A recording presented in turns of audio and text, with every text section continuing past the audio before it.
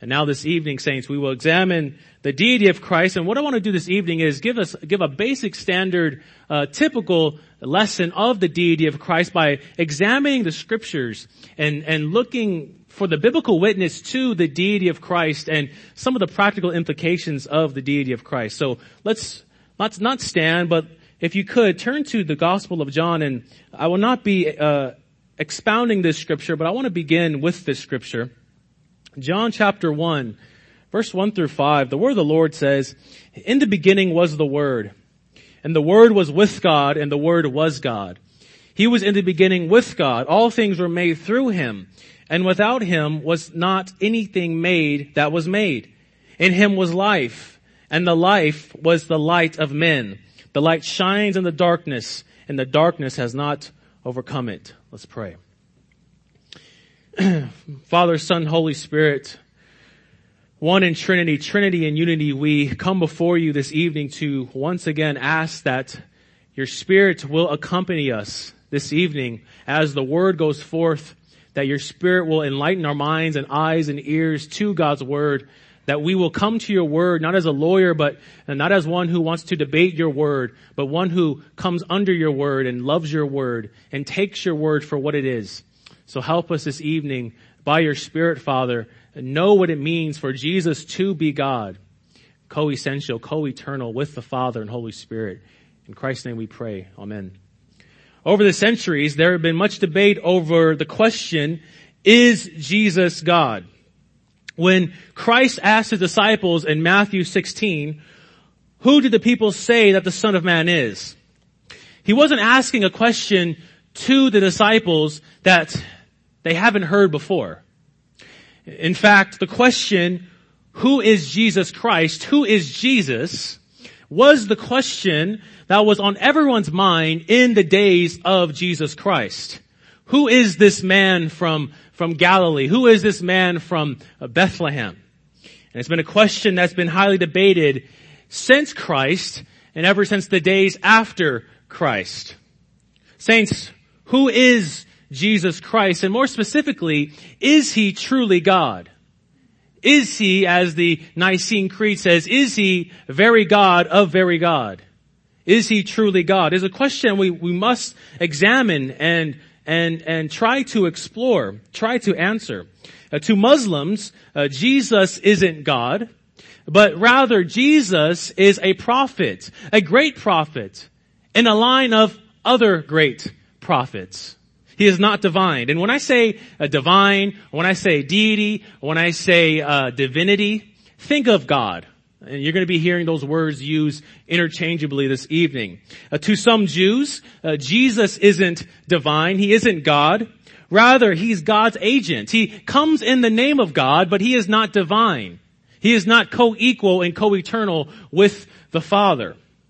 To some New Age adherents, Christ is God, but everyone is God.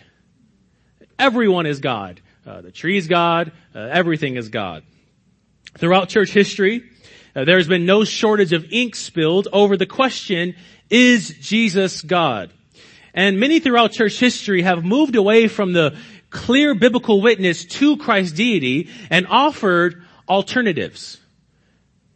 Here are a few heresies that deny the deity of Christ. In the 2nd century, the church debated a heresy called dynamic monarchianism, or we can call it adoptionism, which is also known as dynamic monarchianism. And what adoptionism teaches is that Jesus is only a man and was by nature not God. He's strictly a man and by nature not God. But here's the kicker of adoptionism.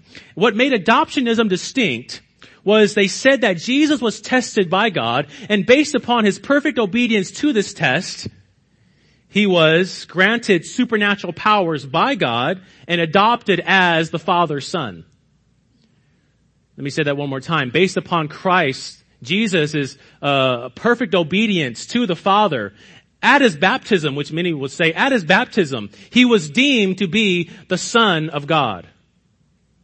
According to adoptionists, Jesus Christ is not fully God, nor is the eternal God, nor is he eternal like the Father. And saints, some of the problems with adoptionism is clearly it denies the biblical witness of Scripture to the deity of Christ. In no way, shape, or form do the writers of the Bible ever mention anything about Jesus being adopted. Does it mention anything about Jesus, the Son, being adopted by the Father? Or does it mention anything about Jesus going through this test and then based upon his obedience, he is given supernatural powers by God? That doesn't happen. That's not within the bounds of orthodoxy or within the bounds of the clear biblical witness to the deity of Christ and who he is. Next we have, and you might have heard of this before, Arianism, which was developed around 320. And what Arius taught was God pronounced or produced the Son out of nothing as his first and greatest creation. The Son's relationship to the Father is not one of nature. It is one of adoption or creation. The Son is not the Son of the Father by nature, but one of creation. God adopted Christ as the Son, or we should say the Father adopted the Son or created the Son, and through Christ was the creation of all things. And he was put in this great position and authority, Jesus Christ was, by the Father, because he was the first and greatest creation of all things. Some might even say that the Holy Spirit was the first and greatest creation of the Son. So in a nutshell, the Arian controversy, the Arian heresy can be summed up by Arius' own words. There once was a time when the Son was not. And that's the basic claim of Arianism. That's the basic claim of Jehovah's Witnesses. That there once was a time when Jesus was not. Meaning Jesus was a created being with divine attributes, but was not divine in and of himself. Jesus is not God in and of himself. The problem with that, saints, is, again, nowhere in Scripture does it say that the Father created the Son. And I think what the Arians did was they misinterpreted what it means for the Son to be begotten of the Father. They thought that begottenness has to mean human terms. It has to mean that there once was a time when the Son wasn't there and the Father had some sort of there's kids in here, has some sort of relations with some other person, or maybe created the Son out of nothing. Therefore, the Son comes into existence by the Father. And that's not what we mean when we say the Son is eternally begotten from the Father. First, we say that the Son is begotten from the Father, but we have to qualify that with eternal. There wasn't a time when the Father begat the Son. It is eternal begetting that never started and never ended. It is eternal. But also, saints, the Arian heresy has to be denied from all of us. For we know that from Scripture that Jesus Christ in and of himself is truly God. Is truly God. He is not like the Father. He is of the same essence or substance of the Father. So here we have two heresies that deny the deity of Christ, and there are many others that deny Christ, but more so with his humanity, saying that Jesus wasn't a real human and things like that. But we'll get there when we speak about the incarnation.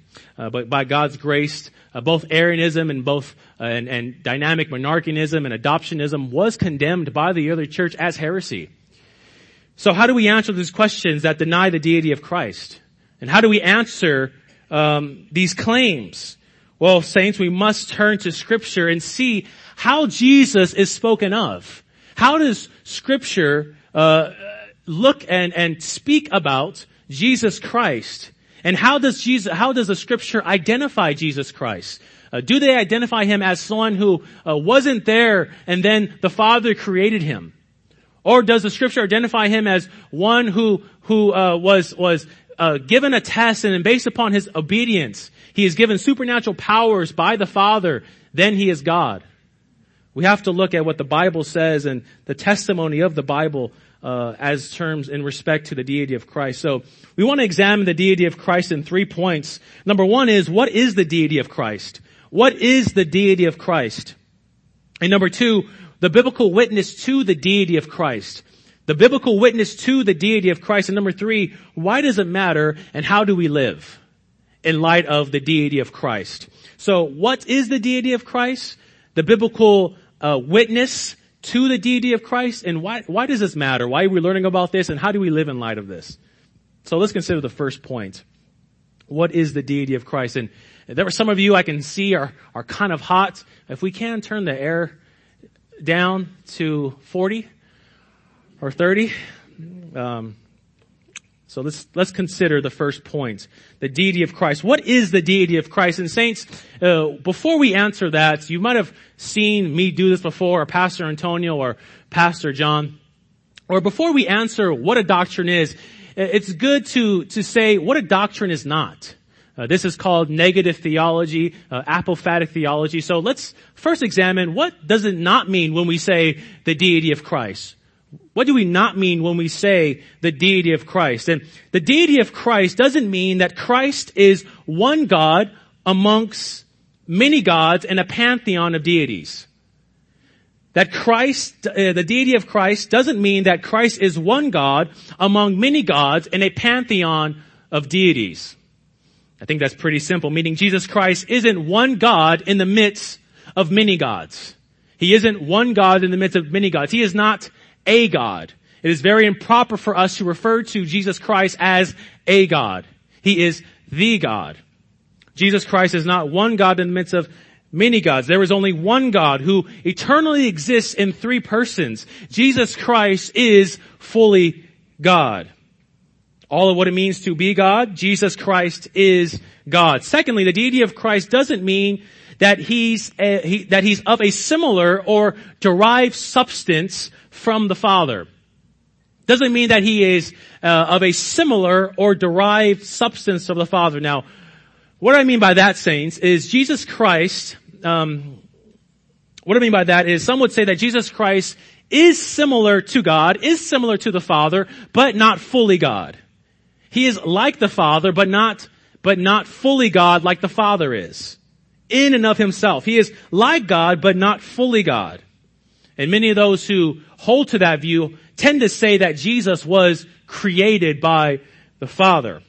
The saints, we must reject this unbiblical notion, for as we will see from the scriptures are crystal clear that Jesus is fully God, co-essential, co-eternal with the Father.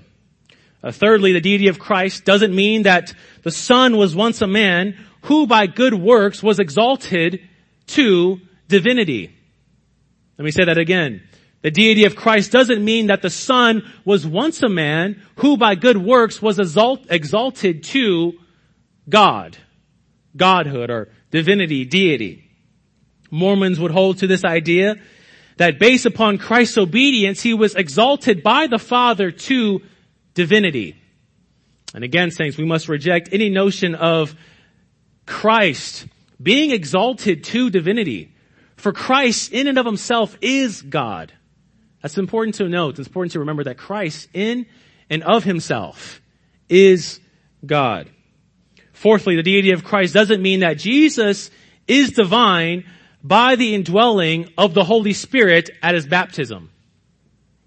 That Jesus isn't divine by the indwelling of the Holy Spirit as at his baptism. There are many who hold this, namely the adoptionists. Now, we do say that the Holy Spirit indwelt Jesus Christ, but with respect to his humanity, not respect to his divinity. Why would the Holy Spirit need to indwell the divine side, divine nature of Jesus Christ?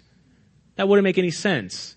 But he did indwell the human nature of Jesus Christ. And we will get there when we speak about the baptism of Christ. And saints, these heretical views are not just views that I dreamt up on the way to church this evening, but these four views are heretical and they are held by people. This is the type of stuff you will encounter when you speak to people about the deity of Christ. And someone will say that he was once a man, became God. He became God, but supernatural powers based upon his obedience at his baptism. And so on and so forth. And we reject all of those notions, saints. And it's good for us to see what's out there, to see what others hold to in regards to the deity of Christ. So saints, what do we mean when we say the deity of Christ? What do we mean when we say the deity of Christ? Well, it's simply this, saints. To say the deity of Christ is to say that Christ is true and essential God, co-essential with the Father. That Christ is true and essential God, co-essential with the Father. Now again, we ought not to be scared of big words and theological language. And what I mean by that, saints, is Jesus Christ is of the same substance or essence of the Father. That Jesus Christ is of the same substance or essence of the Father. Let me give you an example. We all, individually or as humans, we all share in that one essence, humanity. All that it means to be human, we all share that. Humanity is our essence, we all share that. So when we say that Jesus is co-essential, co-eternal with the Father, that Jesus, the Son, is of the same substance or essence with the Father, what we are saying is all that it means for the Father to be God, the Son, Jesus Christ, possesses that. He has that in and of himself. All that it means for the Father to be God, all that it tells, most wise, most holy, simple, immutable, impassible, all of those wonderful attributes and things we say about God, the Father possesses, and the Son has in and of himself, Jesus Christ. That's what it means when we say the Son is co-essential with the Father, that the Son is of the same substance or essence with the Father. Our confession of faith in chapter 8, paragraph 2, defines the deity of Christ like this. The Son of God, the second person in the Holy Trinity, being very and eternal God, the brightness of the Father's glory, one of substance and equal with him who made the world, who upholdeth and governeth all things he hath made. Again, they are just repeating what we have already said, that the Son, Jesus Christ, is of the same substance. All that it means to be God, the Son, Jesus Christ, has in his humanity and also in his deity. But we'll speak about that when we get to the incarnation. He governs the whole world just like the Father does. He upholds the world just like the Father does. So simply put, saints, Jesus Christ, when we say the deity of Christ, we are saying he is Almighty God. That Jesus is Almighty God. He is of the same essence of the Father. All what it means to be God must be predicated to Jesus Christ. Again, all that it means to be God must be predicated to Jesus Christ. There is nothing that the Father has with respect to his divinity that the Son doesn't have or that the Spirit lacks. There is nothing that the Father has with respect to his divinity that the Son or the Spirit do not have. The Father is unchanging.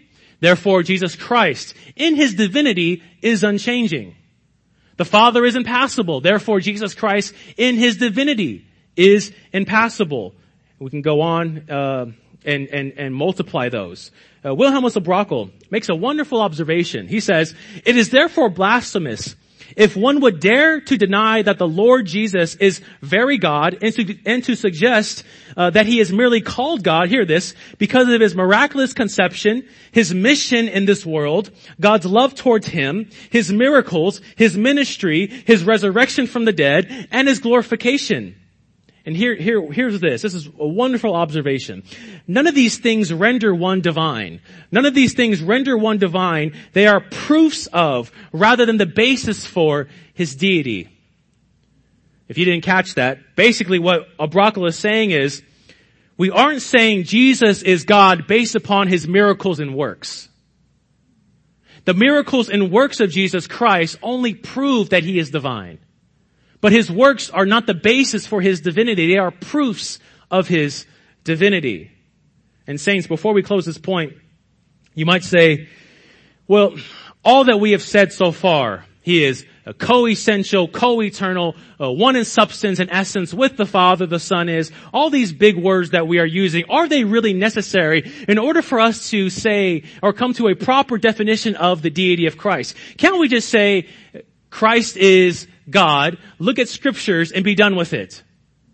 Well, yeah, we can do that, but there is a certain element of stepping into our boats and going over to the deep end and looking at what the people throughout church history have said about the deity of Christ and the language they've used concerning the deity of Christ.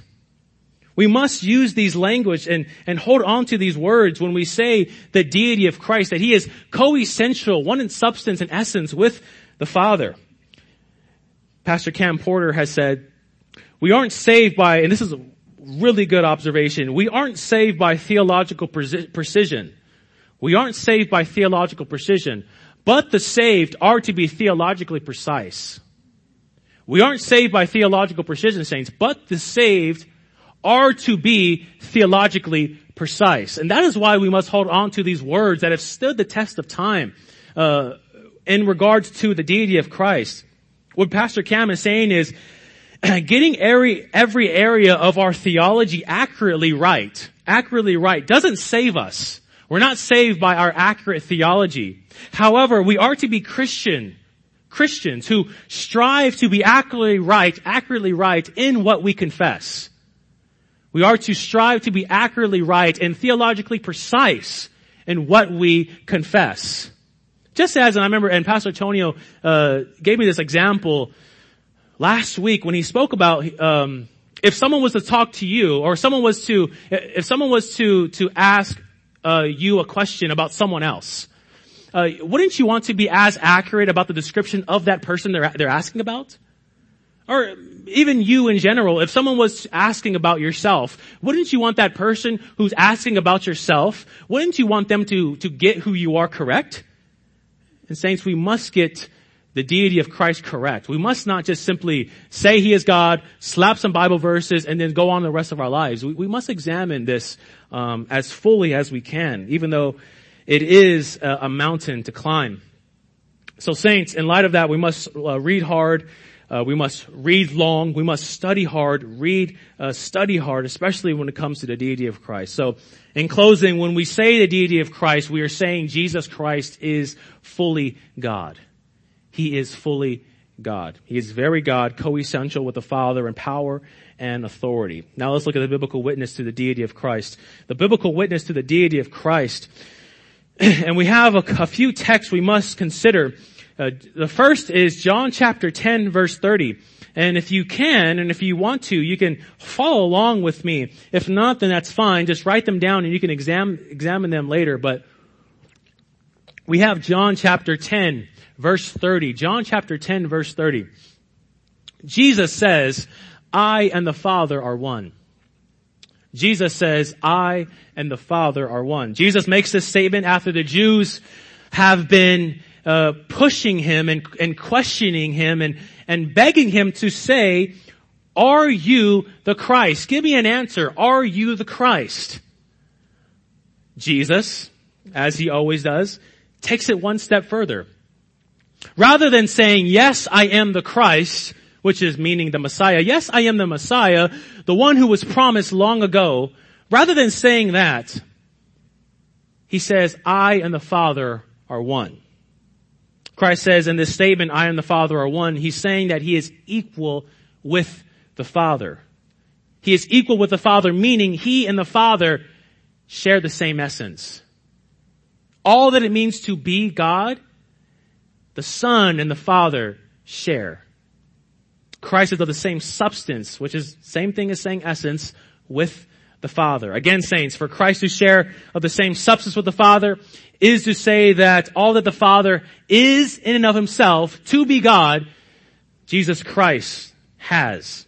Just as our children are just as fully human as we are. They share equally our humanity.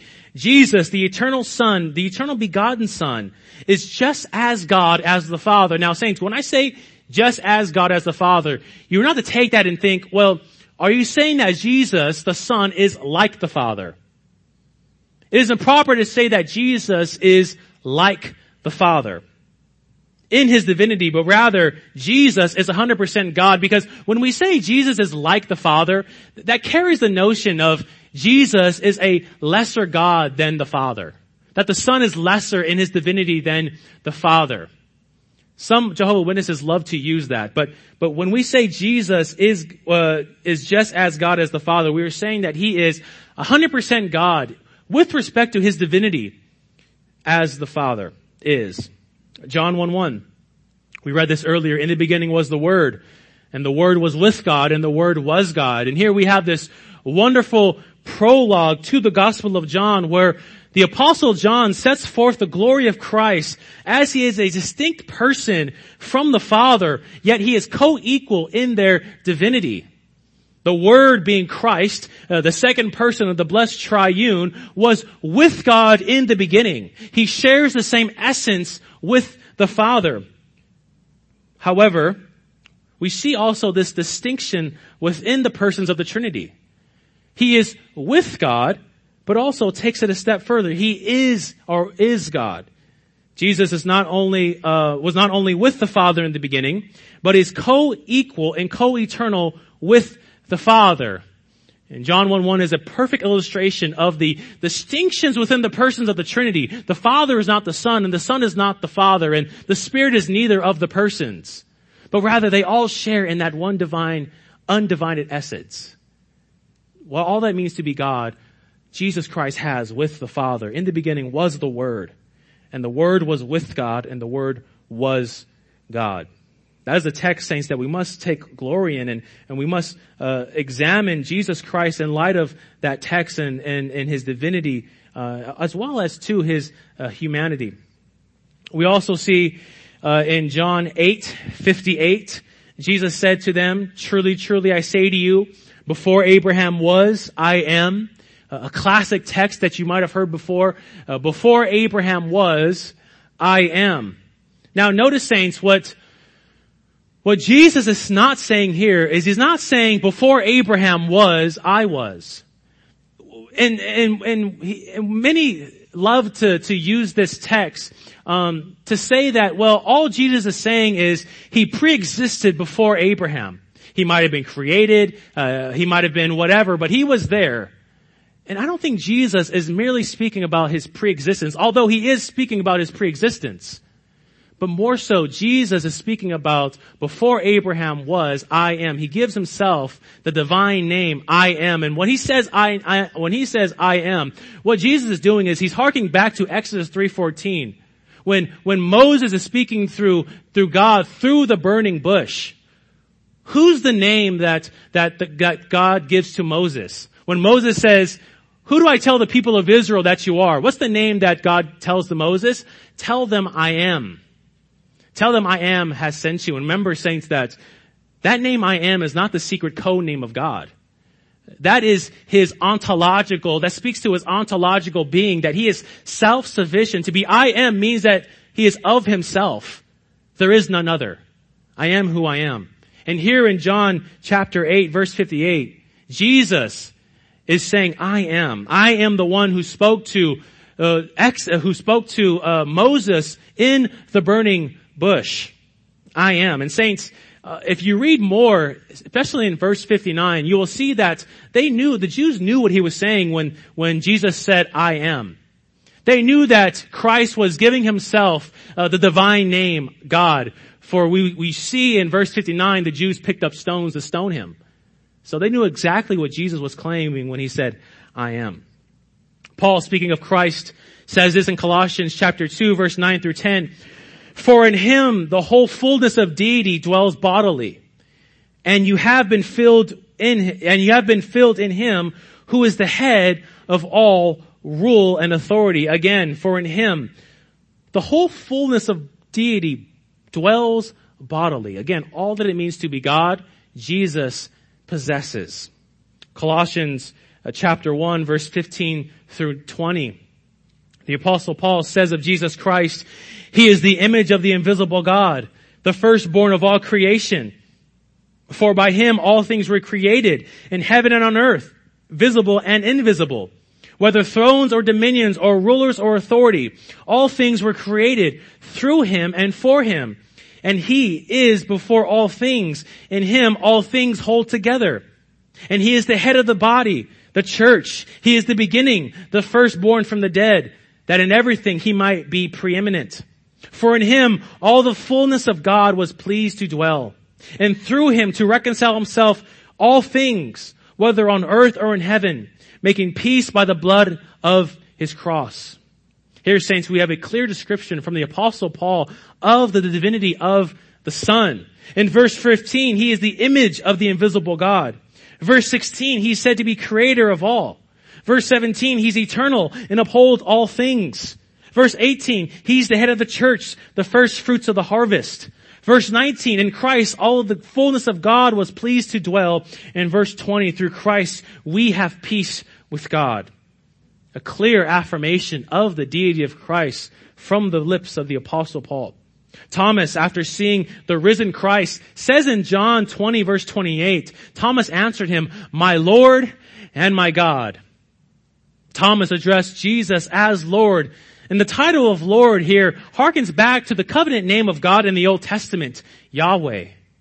So when Thomas says, "My Lord and my God," he's saying, "My Yahweh, my Jehovah Yahweh." Matthew 14 verse 33, after Christ walked on water and calmed the storm, his disciples said this, and those in the boat worship him, saying, "Truly you are the Son of God." And there's a debate out there that many atheists and liberal Muslims love to throw at Christians, and they tend to say that the disciples didn't even affirm that Jesus was God. But here we have a clear affirmation from the disciples that Jesus is truly God from the very lips of his disciples. Jesus is God. The title Son of God, saints, we aren't to think that means that Christ is of a lesser God than the Father. But that title Son of God means that Jesus is God. Jesus is God. To be the Son of God is to be of the same nature as God, of the Father. To be the Son of God is to be of God. And if you want more on that, listen to our lesson on the eternal generation of the Son. Two more. 1 John 5:20, and we know that the Son of God has come and has given us understanding that we may know him who is true, and we are in him who is true. He is in his Son, Jesus Christ. This is the true God and eternal life. And lastly, Paul says in Titus 2:13, looking for the blessed hope and appearing of the glory of our great God and Savior, Jesus Christ. In addition to these explicit texts that speak of the divinity of Christ, saints, we see the divinity of Christ proved in other ways. We see Christ receives worship in John 9 and in Hebrews 1. We see Christ cast out demons on his own authority in Matthew 8. And when you examine Matthew 8 verses 28 through 34, let me just read the text. It says that two of these men were demon possessed, and they met him coming out of the tombs so fierce that no one could pass that way.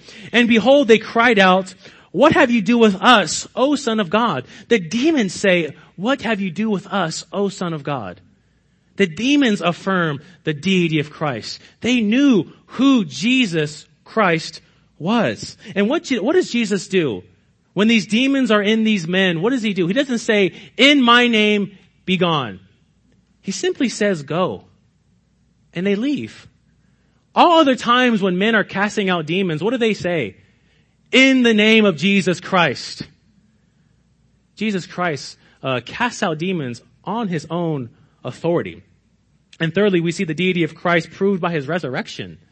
In Romans 1:4, I must read this. Paul, a servant of Christ Jesus, called to be an apostle, set apart for the gospel of God, which he promised beforehand through the prophets in his holy scriptures, concerning his Son, who was descended from David according to the flesh, and here it is, and was declared to be the Son of God in power according to the Spirit of holiness by his resurrection from the dead, Jesus Christ our Lord.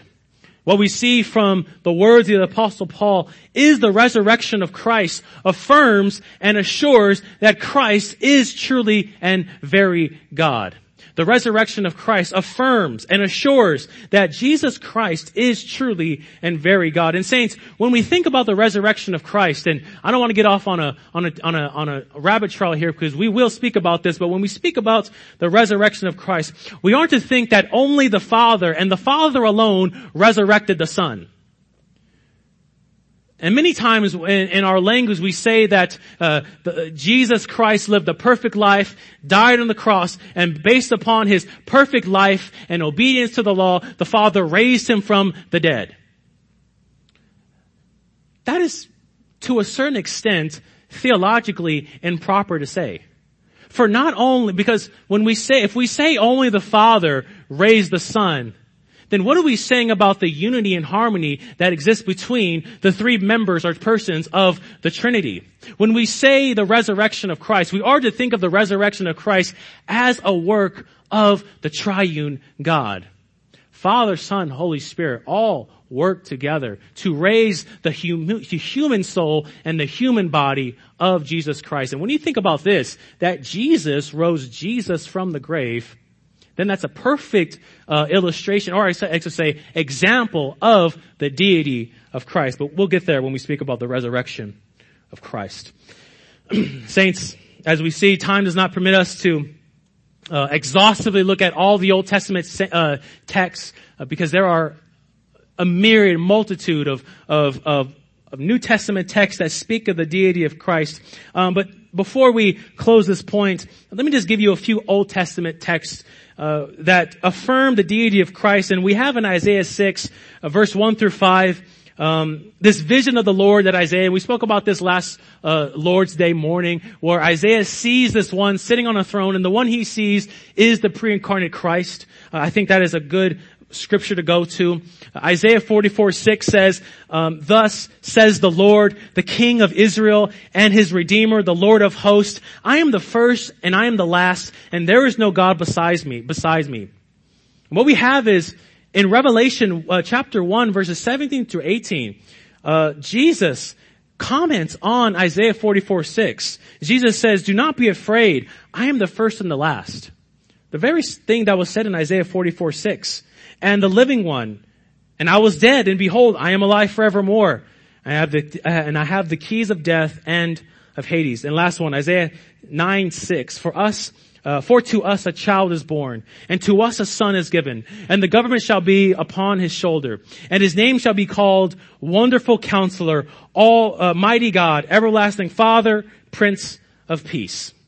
A clear example of the deity of Christ. And just to give you, if you mention this scripture to the Jehovah's Witnesses, what they'll tend to do is they'll say, well, it doesn't say Almighty God. It just says Mighty God.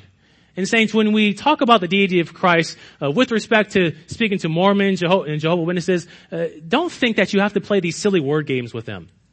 The word is sufficient, it's inerrant, and it's true. And it clearly says and witnesses to us the deity of Christ, saints. So now let's consider the last point, and that is, why does this matter, and how do we live in light of this? So why does this matter, and how do we live in light of this teaching? In light of understanding and knowing the deity of Christ, why does this matter, and how do we live? First, let's examine, why does this matter? Affirming the deity of Christ matters, for if we deny the deity of Christ, then we're not Christians. Simple as that. If we deny the deity of Christ and what the church has held on to throughout the history of the church, if we deny that, then saints, you have no business calling yourself a saint or calling yourself a Christian. It is of utmost importance that you affirm the deity of Christ. There is no neutrality in this. We can't budge on the deity of Christ. He is God, truly God, and we must affirm from our lips wholeheartedly that Jesus Christ is God. Number two, the deity of Christ matters, for if Christ is not God, then we are worshiping an idol. If Christ is not God, then we are worshiping an idol. If the notion that Jesus was once a man, then by perfect obedience became God, if that is true, which is not, but if that is true, then we are not worshiping the one true God, we are worshiping an idol. The worship that we offer to Christ is the worship to a glorified man. And if we are to worship, if we are to say that Jesus is not fully God, and we say that we are worshiping an idol, then this begs the question, saints, then in what ways can you not obtain what Jesus Christ obtained? If we say that Jesus was once a man and became God by perfect obedience, then in what ways, in what sense can we say, well, why can't you do the same thing? Which is the heresy of Mormonism. You will become gods one day, just as Jesus was once a man and became God. Thirdly, affirming the deity of Christ matters for our salvation. Affirming the deity of Christ matters for our salvation. If Jesus Christ was strictly a human, then saints, we are dead in our sins. Again, if Jesus Christ was strictly 100% only a human, it was not divine, then we are still dead in our sins. For only one who was truly God and truly man could have ever perfectly fulfilled the law. No mere man, born of a woman, could live perfectly to the law of God. No mere man could do it. But in addition to that, no mere man could satisfy and exhaust the wrath of God. No mere man could satisfy and exhaust the wrath of God. The blood of a mere man is of no worth to atone for the sins of a people who are dead in their sins. If a mere man was to shed his blood, then what value is that? How is there value in that? If Jesus were not divine, then he could not have been sinless. And if Jesus was not sinless, then he could have not qualified to take the punishment of our sins upon the cross. For if Jesus was not sinless, if he was just a mere man, then he himself would need his sins atoned for. Who would atone for the sins of Christ if he was just a mere man? And fourthly, the deity of Christ matters because it authenticates the inspiration and authority of Scripture. The deity of Christ matters because it authenticates the inspiration and authority of Scripture. Meaning, since Jesus fulfilled all the messianic prophecies of the Old Testament, since Jesus performed miracles and rose from the dead, like he said he was going to do, not only does this point to his divinity, but also authenticates the Word of God. Saints, I wonder what you would say if someone was to ask you, how do you know the Bible is true? What would you say, honestly? Where would you turn?